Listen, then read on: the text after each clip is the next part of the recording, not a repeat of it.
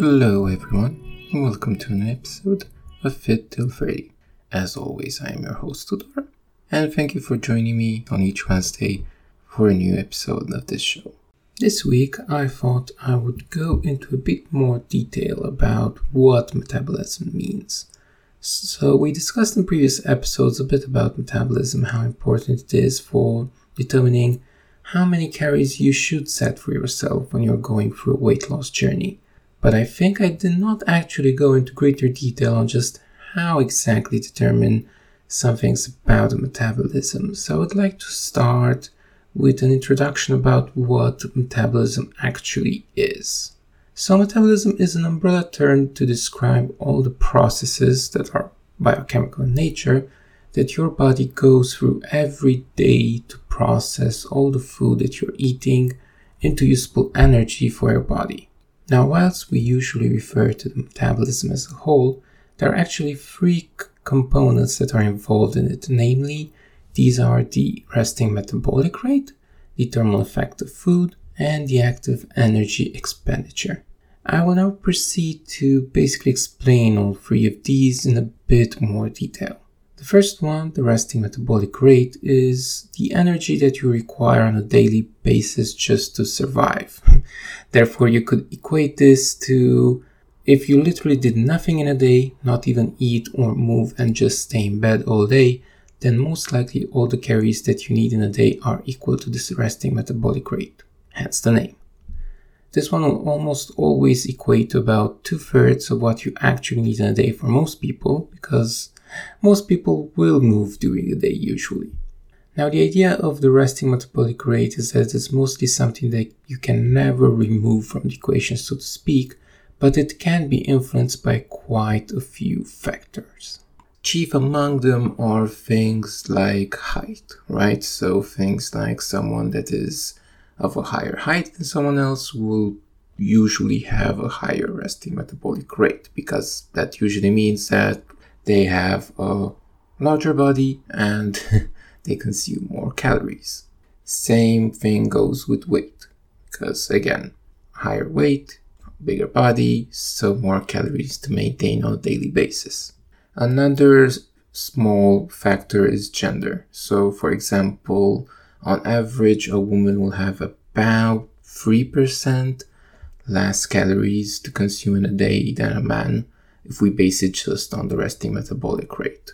Another thing that happens is that obviously your body has a lot of organs that it needs to maintain every day, chief among them being things like the heart, brain, kidneys, liver, and also your muscles. These are also parts of your body that need to be maintained on a daily basis, hence why people that build more muscle will also consume more calories than someone who doesn't have as many muscles.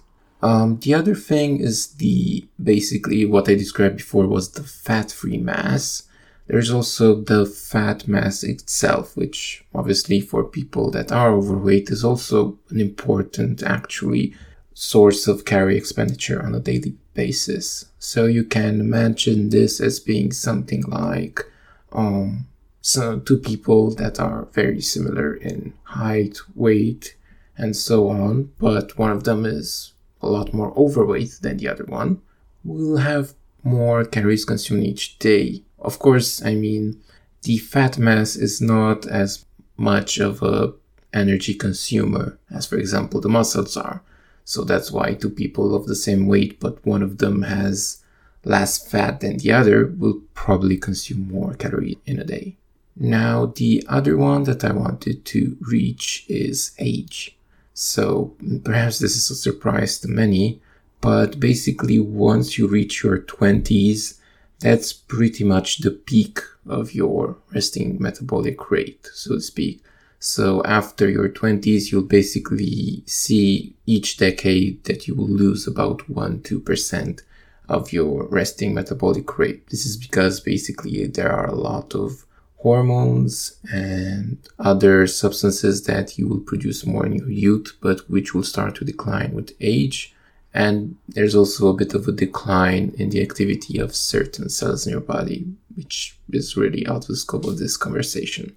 Now, moving on to the next big category, so to speak, namely the thermic effect of food. This is actually something that when I learned was a bit surprising for myself as well, but makes a lot of sense when you think about it more, is the fact that basically food that you ingest needs to be processed. So that means that even though obviously pretty much any food that you will eat will have a net positive aspect, so to speak, you will notice that a certain percentage of the calories that you ingest will actually be used to process those said calories. It is a varying amount based on the macronutrients. I'm referring to proteins, carbs, and fats.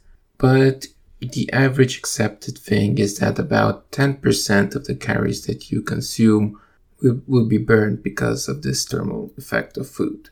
Now, the third category, which is the activity energy expenditure, is basically just a fancy term to describe all of the activity that you're going to do during the day. So this can be broken down basically into two, let's say, broader categories. You have physical activity, which basically describes any kind of exercise that you're doing intentionally.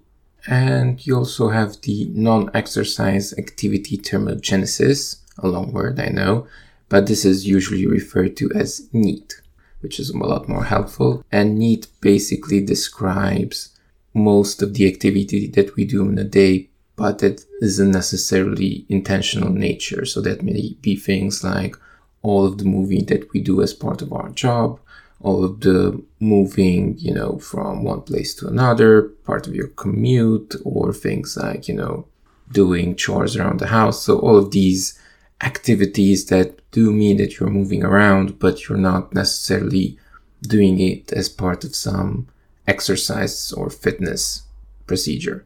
So physical activity obviously is more on the burning side of calories, let's say, compared to NEAT. But because in practice, all of us who are not athletes and therefore don't have a lot of time for training can discover that just physical activity is not going to contribute a lot of calories per day, because it'll be something like, let's say, half an hour or an hour per day, which only equates to like 5% at most of what you're doing during a day. But on the other hand, NEAT actually does account for a lot of calories if you think about it, depending on your level of activity during the day. So if you've ever tried, for example, to fill in one of those metabolism calculators, one of the questions that you will be asked is, how active are you during the day? And that's why they're posing that question, so they can have an idea of how high your NEAT levels are. So for people that have, for example, very strenuous physical jobs, NEAT will actually account for a lot of calories during the day and drastically alter, let's say, the balance of how many calories they do need during the day. And I think that's always something that's worth noting, because I think that's something that people gloss over when they think about ways to improve their weight loss.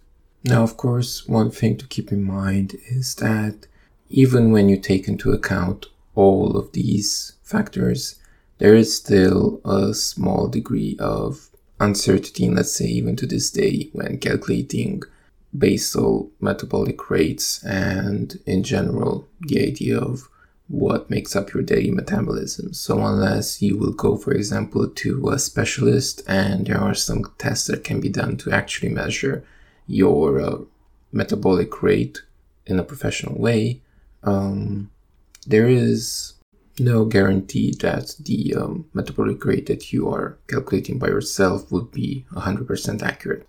And in fact, research has shown that when estimating this metabolic rate and then actually doing the test to determine the actual number, there are variations even for people that should otherwise have identical results of about 10-15%. So always do keep this in mind as well, that even if you find what you think is the best calculator on the internet for your metabolic rate, unless you actually go to a specialist and do the necessary measurements for an entire day, there will still be perceivable differences. So that's why it's very important when you're trying to calculate how many calories are you going to eat to achieve weight loss.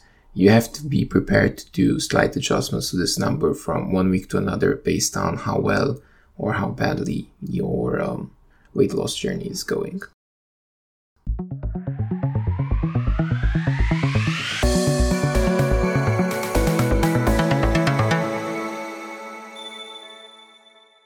Moving on to discussing about this week's weight loss progress, I am happy to report that this week I have went from 123.7 kilograms to 122.5 kilograms.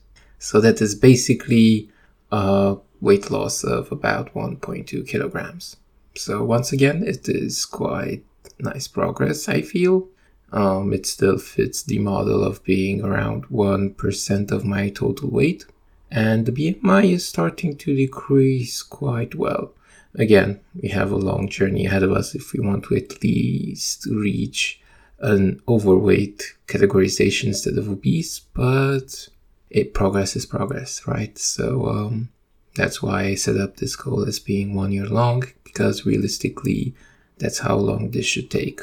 Now, when it comes to the eating habits for this week, I still think there could be improvements realistically. Like, I've still had opportunities, so to speak, this week where I ate a bit too late for my liking. I also did a lot of movement, to be fair. I even went hiking in the weekend, and I think that helped a lot because in that day I actually did not eat too much, and that's an interesting habit that I observed for myself when it comes to fitness, in the sense that days where I do a lot of exercise actually are days where I don't eat that much, because I tend to not eat whilst on trails, for example, because it simply usually means that I'm going to have a bad time, so to speak. So I prefer not to eat during exercise, and this obviously helps with weight loss. Now, of course, I've tried not to eat too much after finishing the trail, but that wasn't really possible because I was with other people as well and kind of got encouraged to eat perhaps a bit more than I should have. And that actually also was a good sign that I felt a little bit uncomfortable eating much, which is quite an improvement from my usual eating habits where I'm not really influenced by, let's say, the size of the portion, or simply put, just how much food I can put into me, basically. So I'm quite glad that now, as I'm going through this journey, I'm starting to have a more balanced approach when it comes to food and how much to eat, and not always having to clean my plate and so on.